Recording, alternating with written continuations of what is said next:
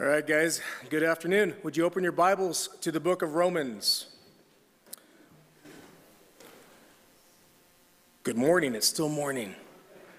Romans chapter 12, and if you would, I'd like to invite you to stand with me as we read from the text. My assignment this morning was holding ground in the culture. And when I think about what that means, and the culture that we deal with on a daily basis, Romans 12, verse 2 is the first thing that comes to my mind. So Romans 12, verse 2, it says, "And do not be conformed to this world, but be transformed by the renewing of your mind, that you may prove what is that good and acceptable and perfect will of God." Lord, I pray that you would do a work in our hearts now as we spend time in your word, that our hearts would be soft to receive your word. Every portion that you would give us, that your word would find in our hearts a soft place, a fertile soil that's been prepared by your Holy Spirit, so that we would hear your word, that we'd receive it gladly, that it would go deep in our hearts, and ultimately that it would bear much fruit. God, I pray that you would remove from us any distraction or any affection that would pull our hearts away from what it is that you would give us through the Bible. And that, Lord, as your word comes in us and we obey it, Lord, I pray you'd cause each man in this room to be a blessing to his family, to his friends, to those he works with, to those he goes to school with, and certainly those he fellowships with at church. And so, Lord, we're all equal, every one of us.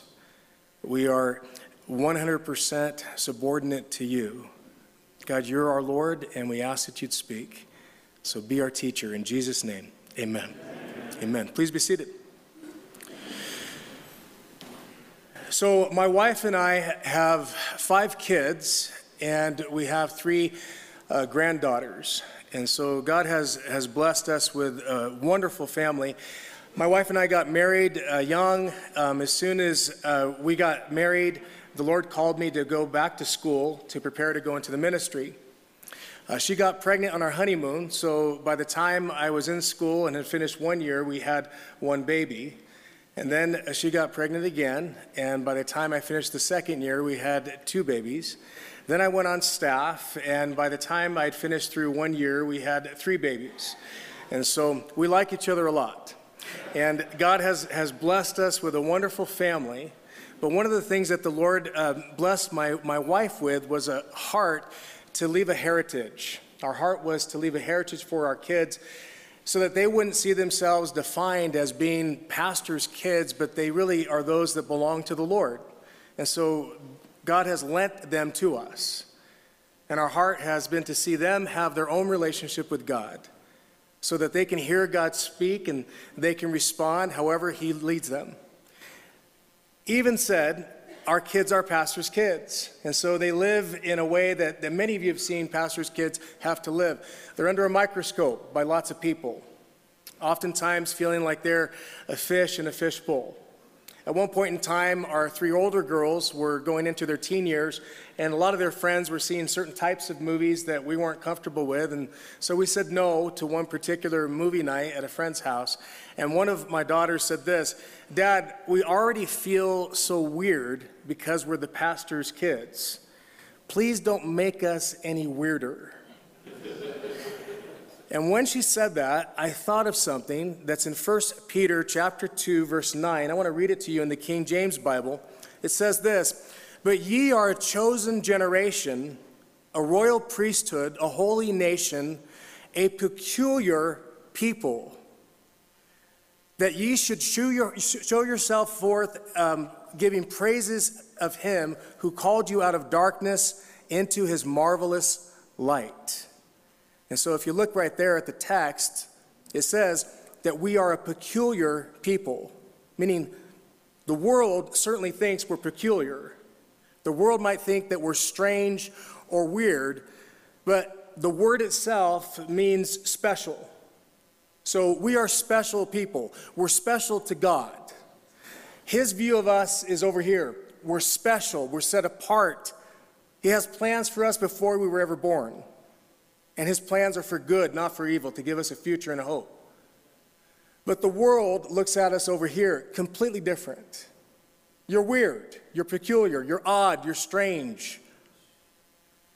And that world is constantly pulling us or pushing us in the way it wants us to go, as the Lord is speaking to us the things that we need. That is, we need to hear from him what we're called to. Jesus said we are not of this world because he chose us out of the world, which is why the world hates us. John 15, verse 19. God called us out of darkness. We just read that in 1 Peter 2:9, and said, come out from among them and be separate. 2 Corinthians 6:17. This world doesn't just hate us, like Jesus said in John 15:19. It's trying to change us. Notice again Romans 12:2. And do not be conformed to this world, but be transformed by the renewing of your mind, that you may prove what is that good and acceptable and perfect will of God. Now notice what it says in a J.B. Phillips translation. It says, don't let the world around you squeeze you into its own mold. Listen again to what it says. I think he nails this. Don't let the world around you squeeze you into its own mold. You see, that's exactly what the world is trying to do. It's trying to squeeze us into its own mold, forcing us into what it wants us to be. And we see it at every turn and every corner. Now, when my wife and I moved up to Utah, we weren't sure what to expect. We knew that we'd be moving into an area that was pretty Mormon, 98% Mormon in our valley. And so we began to build relationships through school. We built relationships through soccer. We built relationships with our neighbors. And one thing we noticed that was common with every single person that we met and we built a relationship with, as they began to meet us and understand who we were, we, of course, seemed less strange to them. They, of course, less strange to us. And as we built genuine relationship, a conversation would happen every time. Something along the lines of, we enjoy you guys, we enjoy your family, we see the way you're wanting to raise your kids. It's similar to the way we want to raise our kids. We're probably more alike than we are different. As if we're almost the same. And the things that we're different about are not that important. Then they would go on, and pretty much every time they'd say this, I don't ever want to try to convert you. And my response was always the same. I do. I have every intention to convert you. That is the reason why we moved up here. We know what God has done in our life and how God had gotten a hold of my wife and I. We were saved not out of the church. We were saved out of the world. We were worldly people doing worldly things. And God snatched us out of darkness and he translated us into a kingdom of light. And our heart is for these people, and we've been praying for them for years. We prayed for the place that we moved for 4 years, every single day, wanting God to prepare the way for us, and he did. And so when we moved there and we built these relationships are important to us. These friendships matter to us. But what matters to us more than anything else is that these people would come to know the God who made them, and the God who died for their sins, and the God who is able to transform a life. In Luke 19, verse 13, Jesus says, occupy till I come. The word in Greek literally means do business till I come. I want to see a world transformed by God.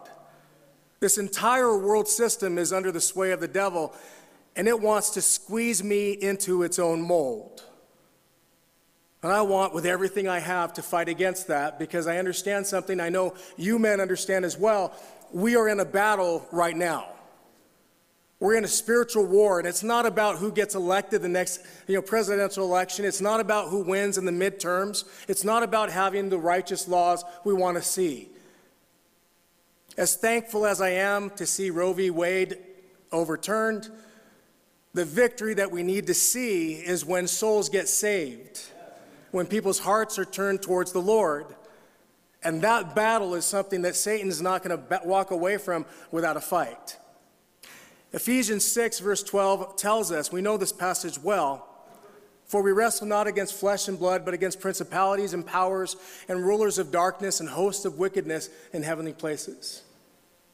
Therefore, because of that, we need to put on the armor of God and recognize that the battle that we're waging is a spiritual battle. It's not about the things that we see, it's those things that are behind that veil. And what I see here in Romans 12:2 are 3 steps to us being able to hold ground in this culture. Notice right here at the beginning, Romans 12, verse 2, the first step, it says, and do not be conformed to this world. Here's the first step.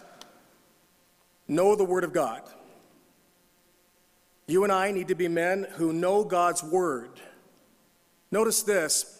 A new study published earlier this year by Arizona Christian University and George Barna found only 37% of senior pastors and only 12% of youth pastors hold a biblical worldview. This means that 63% of senior pastors and 88% of youth pastors hold unbiblical views about God, marriage, cohabitation, sex, abortion, homosexuality, transgenderism, creationism, humanism, heaven, hell, salvation, and evangelism. Listen again to those stats. Only 37% of senior pastors, only 12% of youth pastors, by the way, only 4% of executive pastors. Meaning there are churches all around this country that are hiring people based on the skills they have to do business in the world. Not based on their relationship with God, not based on their commitment to the Word of God. And these are those entrusted to lead your kids. These are those who occupy pulpits. These are those who make decisions about what some churches do moving forward into the next decade or two. I think it's going to get worse. We need to see God do a radical work in churches. And when I say a radical work, a work of revival, that's not talking about people getting saved. That's talking about those who are saved living like they're saved. That we recognize that Jesus, who is our Savior, is also our Lord. And if He's not Lord of all, then He's not our Savior. And so we need to see God do a work, a fresh work of His Holy Spirit in churches. And listen, I've been around long enough in Calvary to know that Calvary Chapel has people just like those statistics. Not every person holds to the same thing that your pastor holds to. Not every pulpit is preaching the Word faithfully every single Sunday and every single Wednesday. You guys are blessed. You're very blessed with a great pastor I got a chance to spend 2 weeks with in Africa, who not only is an excellent teacher, but he's a person who loves people. And when you have a person who teaches the Word of God and they love people and they're submitted to the work of the Holy Spirit, you have the 3 things you need in a pastor. And so, yeah, amen to that.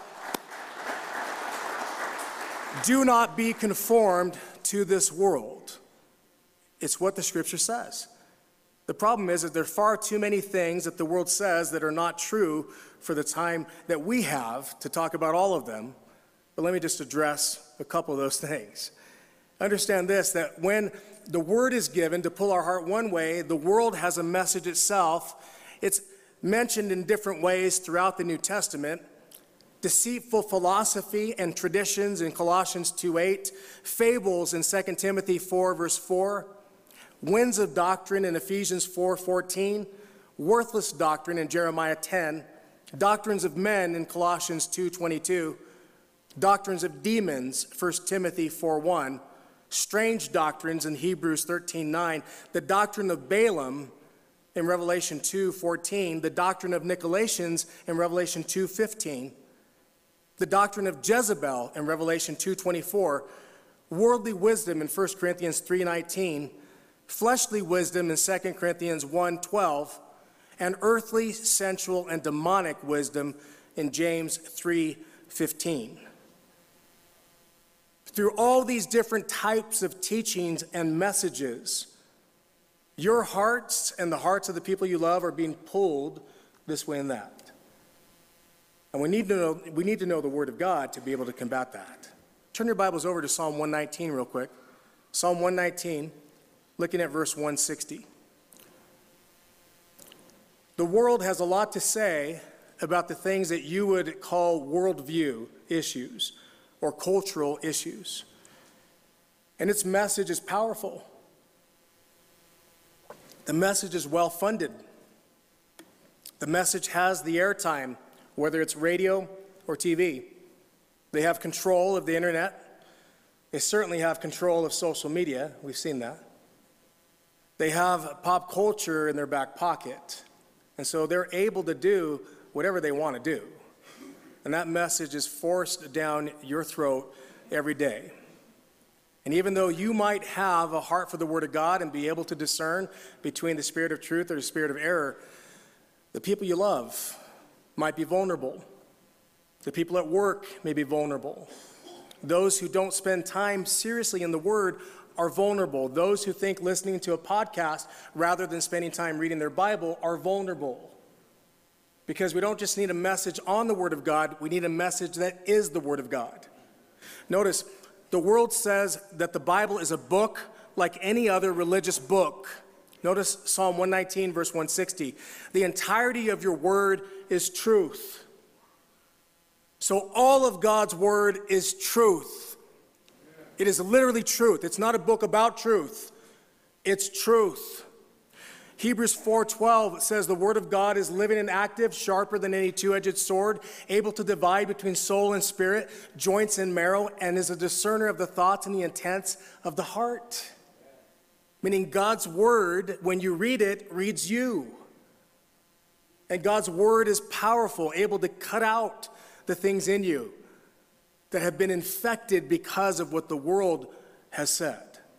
2 Timothy 3, verse 16 and 17 says, all scripture is given by inspiration of God, is profitable for doctrine, reproof, correction, and instruction in righteousness, that the man of God may be complete, thoroughly equipped for every good work. Then why would we not run to it?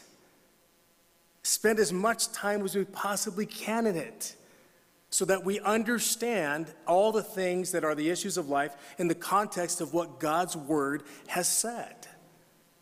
Our worldview, how we vote, how we think, how we interact with other people, it needs to be based on God's word alone. Because things are getting darker and darker. And yet, even in the darkest days, God's word is like a light that shines right through. Notice this, the world says we have no right to influence government. So the world says we're supposed to stay out of government, of course, citing separation of church and state, which, by the way, is nowhere in the Constitution. But even if it was, that shouldn't stop us. Joseph influenced Pharaoh, Moses influenced Pharaoh, Elijah influenced Ahab, Daniel influenced Nebuchadnezzar, Darius, and Cyrus, Nehemiah influenced Artaxerxes, Esther influenced Ahasuerus, John the Baptist influenced Herod, and Paul influenced Jewish and Roman leaders. So where's the separation of church and state? It's not in the Bible. The world says it takes a village to raise our children. That's based on a 1996 book written by Hillary Clinton called It Takes a Village. Have you read it? Anybody? Praise God you haven't read it. Listen, life is too short to read a bad book. So when somebody's trying to recommend some garbage to you, you don't have to go read it to find out it's garbage. What she says in the book, among many other things, is that to raise a child, you don't simply need a mom and dad and a family. To raise a child, what you need are institutions and organizations, including the government. So we need the government to help raise our children? No, we need a mom and a dad who love God.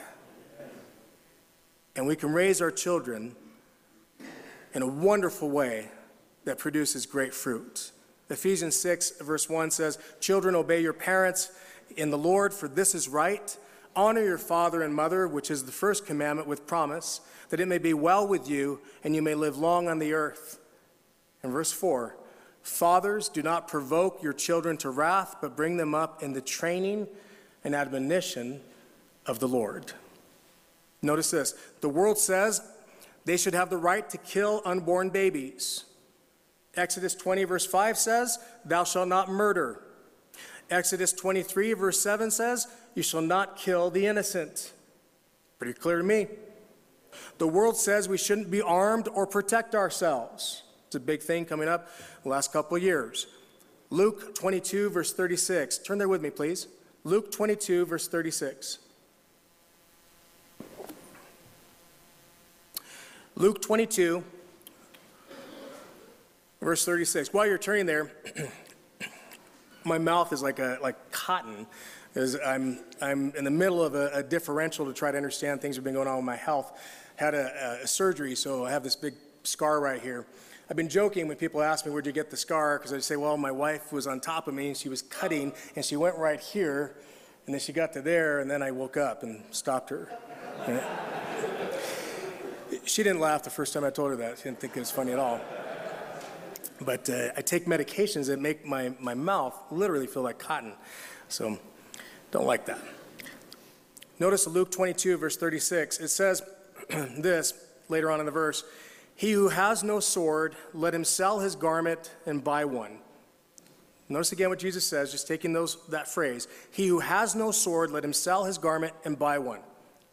Now, there are many, even within the church, who've been infected by ideas from the world who suggest in amazing theological gymnastics that this doesn't mean what it says. I mean, what it says is if you don't have a sword, sell your garment and buy one. What does that mean?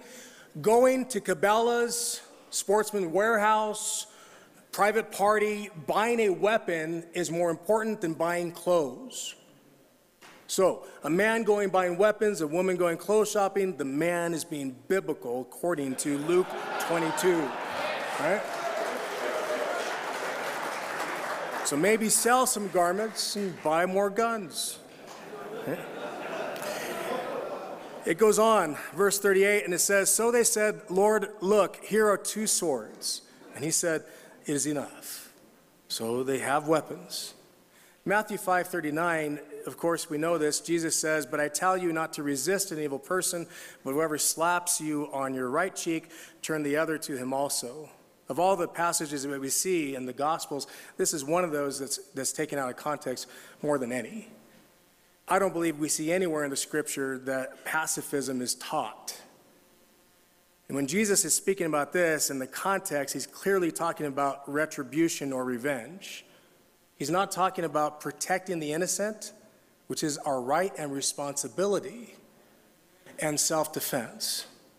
Remember, it's Ecclesiastes 3:3 that says, there is a time to kill. And that is a completely different word than what we see in Exodus 20, verse 5. There is a time to kill. If you are a law enforcement officer and you're doing your job, you might have to take someone's life. If you're in the military and you're in war and you're given orders, you may have to take someone's life. If you are an executioner, as it were, and you press a button, you may end up taking someone's life. As you are a citizen, and I believe especially as a man, it is your responsibility to protect your family and to protect those who cannot protect themselves. And that may require taking a life. I'm so blessed that I have a godly wife who's balanced and has her head on her shoulders, because on January 6th, 2021, I woke up to my wife shaking me, saying, Joe, I've been awake for a half hour, I've been praying, you need more ammo. Who wakes up to that? And so I looked over at her and I thought, I think you're hearing from God. I think you're right. And so Dan, one of our pastors, we took off that day trying to go find ammo. And as I was getting ready to leave the house, she followed after me and she grabbed a hold of my arm and she said, Joe, you need more firearms. At which point I thought, I love you. I love you. You are God's best for me. And so we spent the day looking, and as I was looking at one particular place, I wanted to get a Tavor 7, and as I was at this one place that I like, I was talking to the guy, and I mentioned what I wanted, and he looked at me and he goes, today, January 6th, 2021, you want to get a Tavor? And I'm like, yep. It's like, I got the green light from my wife, right? And he goes, you're not going to find anything like that today. And so he walks away from me. There's a man maybe 5 feet away, and I'm talking to Dan, and I was just joking. I said, well, Vicky's going to be really disappointed because she sent me out to get a firearm, and that's the firearm I need. Right? And so the guy looks over at me, and he goes, seriously? And I go, excuse me? He goes, did your wife really send you out to get guns? And I said, well, actually, she sent me to get guns and ammo. Right? So he goes, really? I want a wife like that. Yeah. Choose wisely. Number 6. The world says police are villains and criminals are heroes. We saw that especially in 2020, but it's been that way for a long time with certain people groups.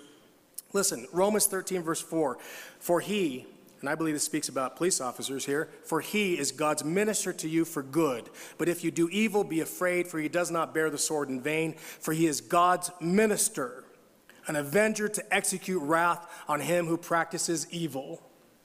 Amen? Amen. Like my friend Matt Lasik right here in the front row likes to say a lot, if you play stupid games, you win stupid prizes. So do the right thing. You do the right thing, and you'll have praise from the same. So, next one. The world says fairness applies to one class, race, or gender more than another. Let me read this one carefully.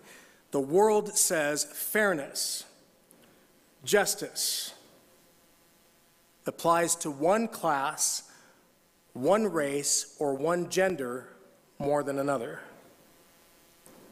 We've seen this ramp up since 2012. When we had the most racist president we've ever had in our history. Galatians 3, verse 28 says this, in Christ there is neither Jew nor Greek, slave nor free, male nor female, for you are all one in Christ Jesus. The peace, the equality, the oneness that the world is looking for, it's not found anywhere except in Jesus Christ. Notice again, there's neither Jew nor Greek. Well, that means there's no race issue. Neither slave nor free. There's no class issue. Male nor female. There's no gender issue. You are all one in Christ Jesus. This is why 2 Corinthians 5:16 says this, for this reason, because we have been saved by an amazing grace, I do not regard anyone according to the flesh. He goes on to say in verse 17, therefore, if any man be in Christ, he is a new creation. The old things have passed away. All things have become new. Meaning this, I don't stand up here as a pastor saying, as a Mexican, American, whatever I'm going to say. And frankly, I have a problem with seeing so often in churches that the race card's pulled as if somehow if you're Mexican or if you're black or if you're wherever you are as a person of color or a classically mistreated person, you have the right to be bitter, entitled, and have a chip on your shoulder and rob the rest of a congregation from peace. Because I can say this as a person who grew up in an area that was all Mexican and didn't have any Mexican friends or white friends until I was 10, and then had to adjust going from one school to the other and was picked on in 4th grade and went home to say to my mom, they're making fun of the fact that I'm bringing chorizo and eggs. And they said it looked like vomit. And they called me a bunch of names. And my mom said, so? Because I had a mom and dad who raised their kids the right way, that we would never have a chip on our shoulder. And she said, you know what your problem is? Oh, great. I didn't think I was going to hear what my problem is. I was looking for help. This doesn't help. You're my mom, you're supposed to cry, my little Hercules. No. She says, you know what your problem is? Go ahead, bring it. Okay? You care too much about what people think.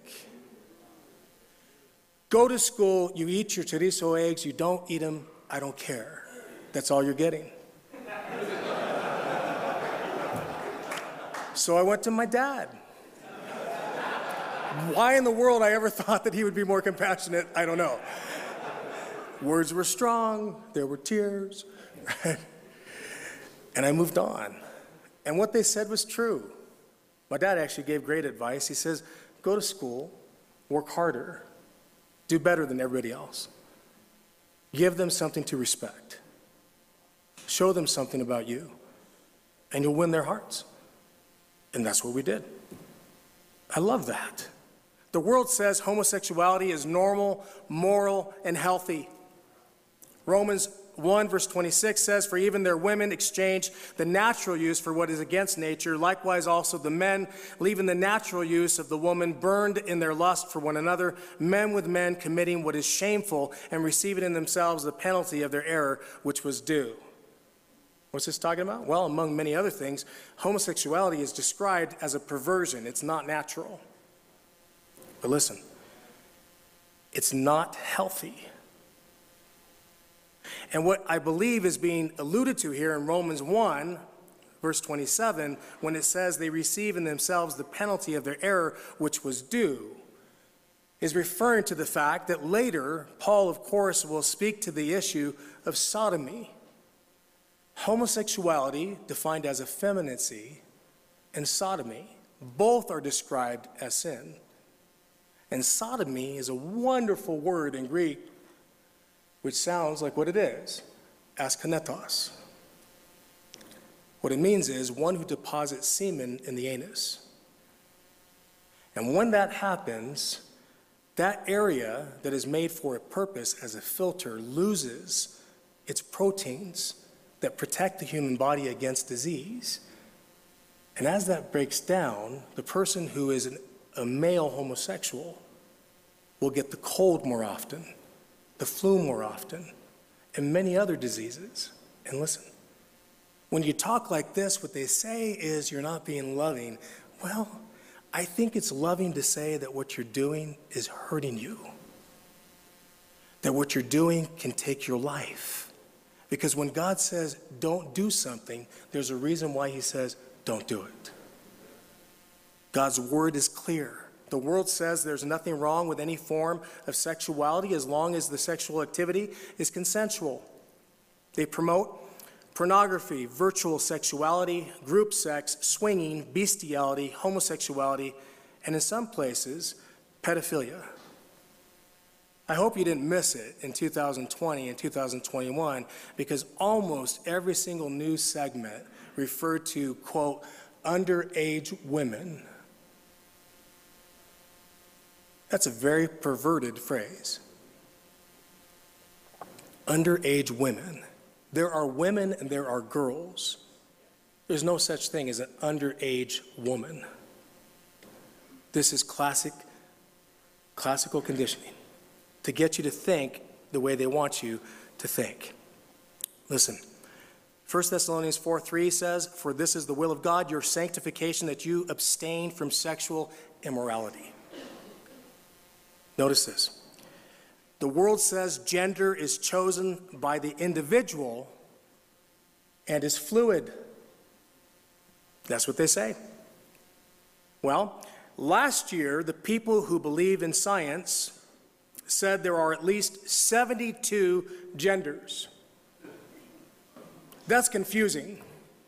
So confusing, I happened to be in Maryland when I was hearing about this, and I walked into a coffee shop, big, huge sign on the door that says, I don't care what gender you are, wash your hands. 72 genders? And it's ridiculous. This year, the same people who believe in science have coined the term gender spectrum. Who here has heard that term? Gender spectrum. What it means is that a person can have unlimited genders. So you can have all sorts of genders you want, okay? Unlimited genders. And it can change depending on what you feel like. So if you feel this gender, then you're that gender. If you feel that gender, you're that gender. Well, I took my family out to a local movie theater, very expensive, $12 a pop. When I got the bill, it was just 4 of us that are still in the home. I was thinking, this is crazy, right? It says 3 adults and 1 child. And so I said, well, we have 2 children and 2 adults. And then they corrected me, well, your son is old enough to be called an adult. So you have to pay for him as an adult. I said, I'm not talking about my son. I identify as a 10-year-old boy. True story. She goes, oh, I'm sorry, please forgive me. Yeah, you better. Right? And I was just joking, but she already did the thing, and she pulls it out, and she goes, here you go, gave me the discount. And I go, I was totally kidding. I'm totally joking. No, she goes, no, like, go. Right? Like, did you say something about me being Mexican? You get free stuff. You complain. That's crazy. Genesis 1:27 says, so God created man in his own image. In the image of God, he created him. Male and female, he created them. Amen? A woman? Just kidding. Yeah. The world says one group of people are entitled to money and things another group of people have worked for. It's a long way of talking about socialism. Okay? Listen. Exodus 20, verse 9 says, 6 days you shall labor. 6 days you shall labor. 1 Timothy 6:6, godliness with contentment is great gain. Ecclesiastes 3:13 says, every man should eat and drink and enjoy the good of all his labor. So when you see your friend, get a new house, you should be excited for him. Not asking if you have a right to be mad at him. That's ridiculous. Or your friend gets a new toy, a new Sea-Doo or something, stay close to him so he can take you on trips. Your friend gets a new boat, fantastic. He worked hard for it, yes? He worked hard for it. He should enjoy the fruit of his labor. It's good. It goes on to say, it's the gift of God. Wow. So when people are complaining about, is it okay? Am I right to be angry that so-and-so now has 2 houses? And they'll talk about this stuff, guys. They're talking about this on college campuses. And they're saying, yes, it's right for you to be angry. No, it's not. It's ridiculous. He worked for it. He earned it. Buy it. Enjoy it if the Lord allows you to do that. Or sell all that stuff and write out a check to Calvary Chapel, Rio Grande Valley. Got you guys. Last one. The world says masculinity as we know it is toxic masculinity. Listen to it again. The world says masculinity as we know it is toxic masculinity. That sounds gay. Doesn't that sound gay? Yes? Does that sound gay? It sounds gay to me, right? I heard a pastor 2 years ago describe what he would do if an intruder broke into his home and attacked his wife. He said, I wouldn't do anything because I'm married to a woman who knows when she dies, she's going to heaven. Wow. A man who does not protect his wife and kids, or a man who does not die trying, is not a man. It's our right and our responsibility. We need to remember that. The problem is our world has confused the expectations of men way back, whenever that was, in the 70s or 80s, get in touch with your feminine side, which that just sounds like a lot of work. I don't want to do that. But C.S. Lewis said more previously when C.S. Lewis said this back in the 50s, early 50s, in a sort of ghastly simplicity, we remove the organ and demand the function. Think about what he's saying. You might be saying, that doesn't sound very English, does it? Listen, in a sort of ghastly simplicity, we remove the organ and demand the function. He goes on to say, we make men without chests and expect of them virtue and enterprise. We laugh at honor and are shocked to find traitors in our midst. We castrate and bid the gelding, which is a castrated horse, be fruitful. This is what I call the wussification of America. It's been going on for a long time. Men need to push against that and recognize that the Bible gives us the perfect example of masculinity, Jesus. And in no way is Jesus feminine. He's masculine. And there's a time to cry, is there not? There's a time to cry. 2001, the Yankees lose the World Series to the Diamondbacks. That was a ripoff. Luis Gonzalez, a bloop single over second. It should have been caught. Guy running from first to second should have been out, but it wasn't. That was wrong. And I cried. You know, Rocky IV. You can change. I can change. Everybody can change, right? Who likes that line? Come on, come on. Really? Go watch it, Rocky IV. It's moving. Lightning McQueen, your cars. At the end, right? Yeah, you got it. At the end, when he lets the old car win, you're like, yeah. Old cars rule. Right? Yeah.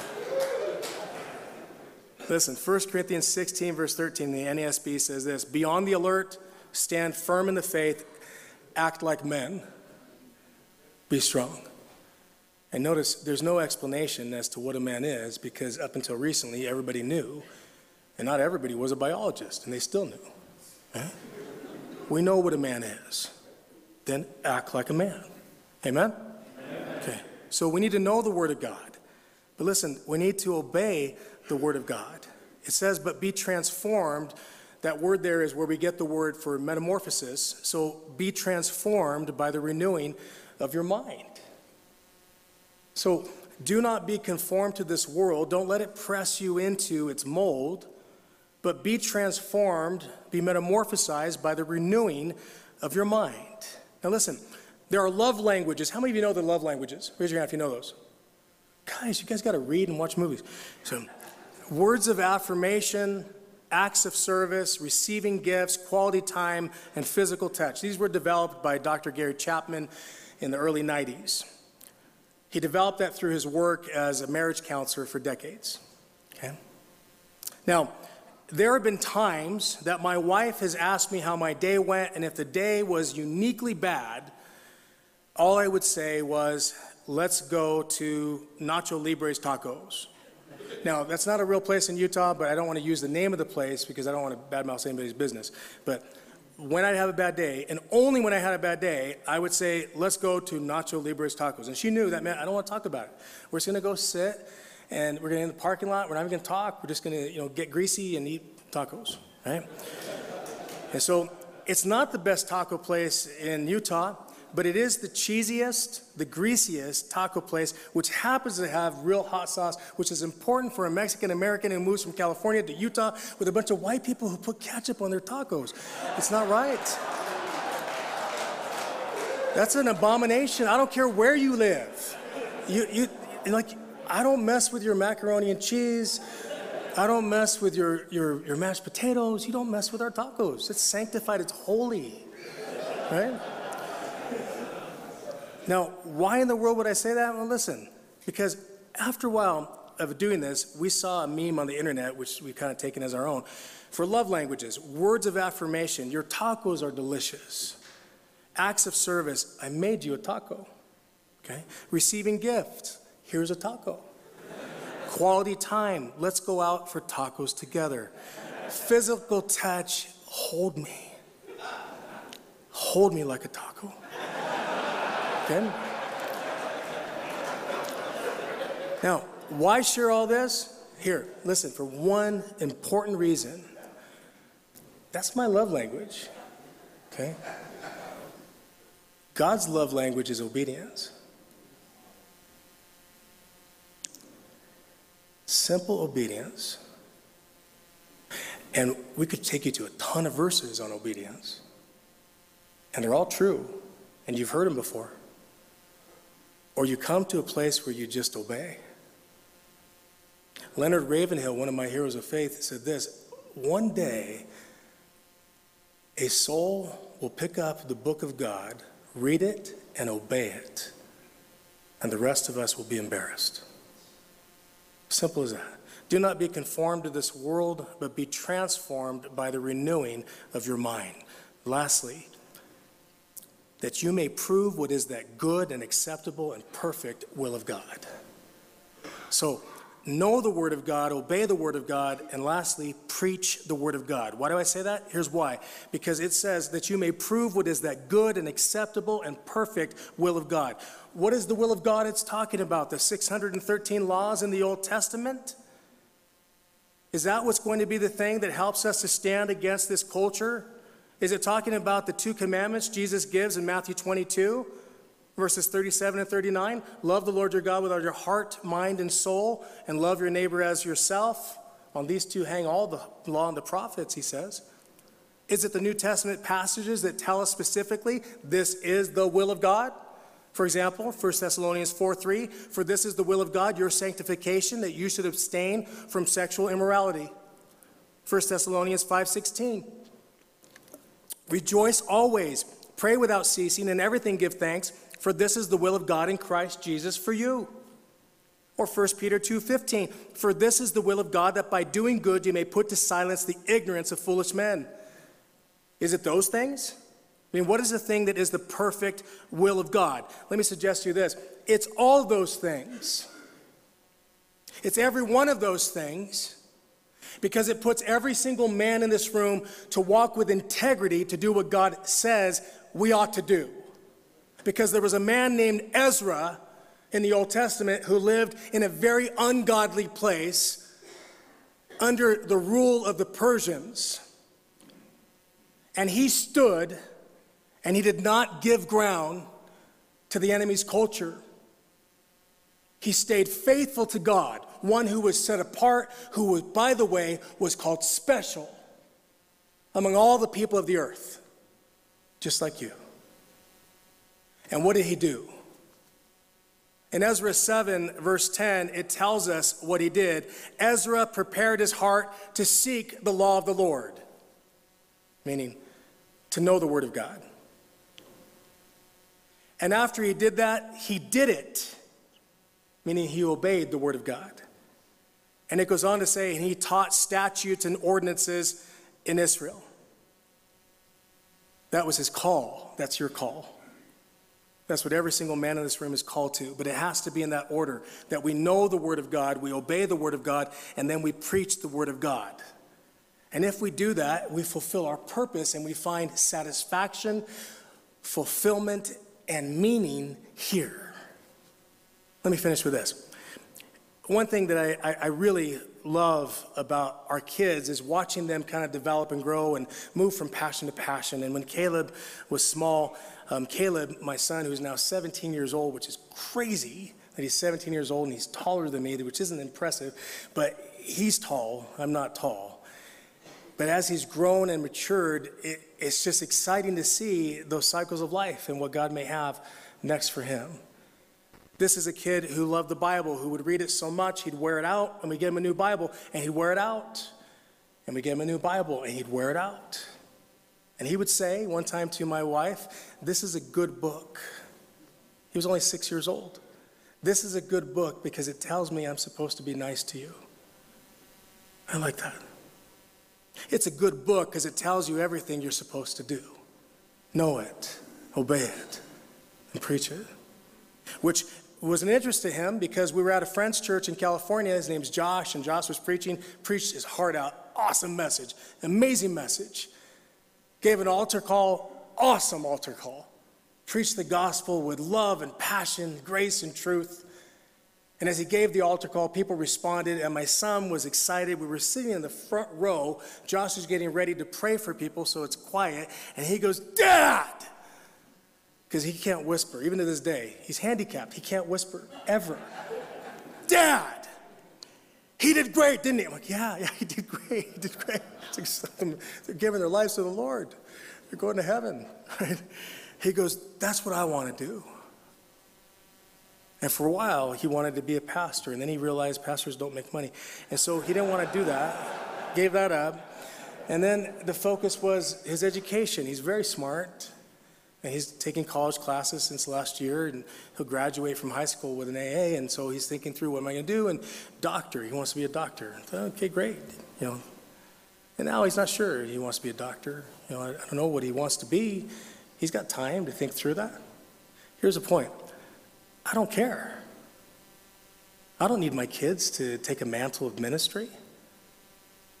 I don't need them to complete something that's my passion. I need them to find their passion. And listen, maybe you're in this room, you feel called to ministry full-time, great.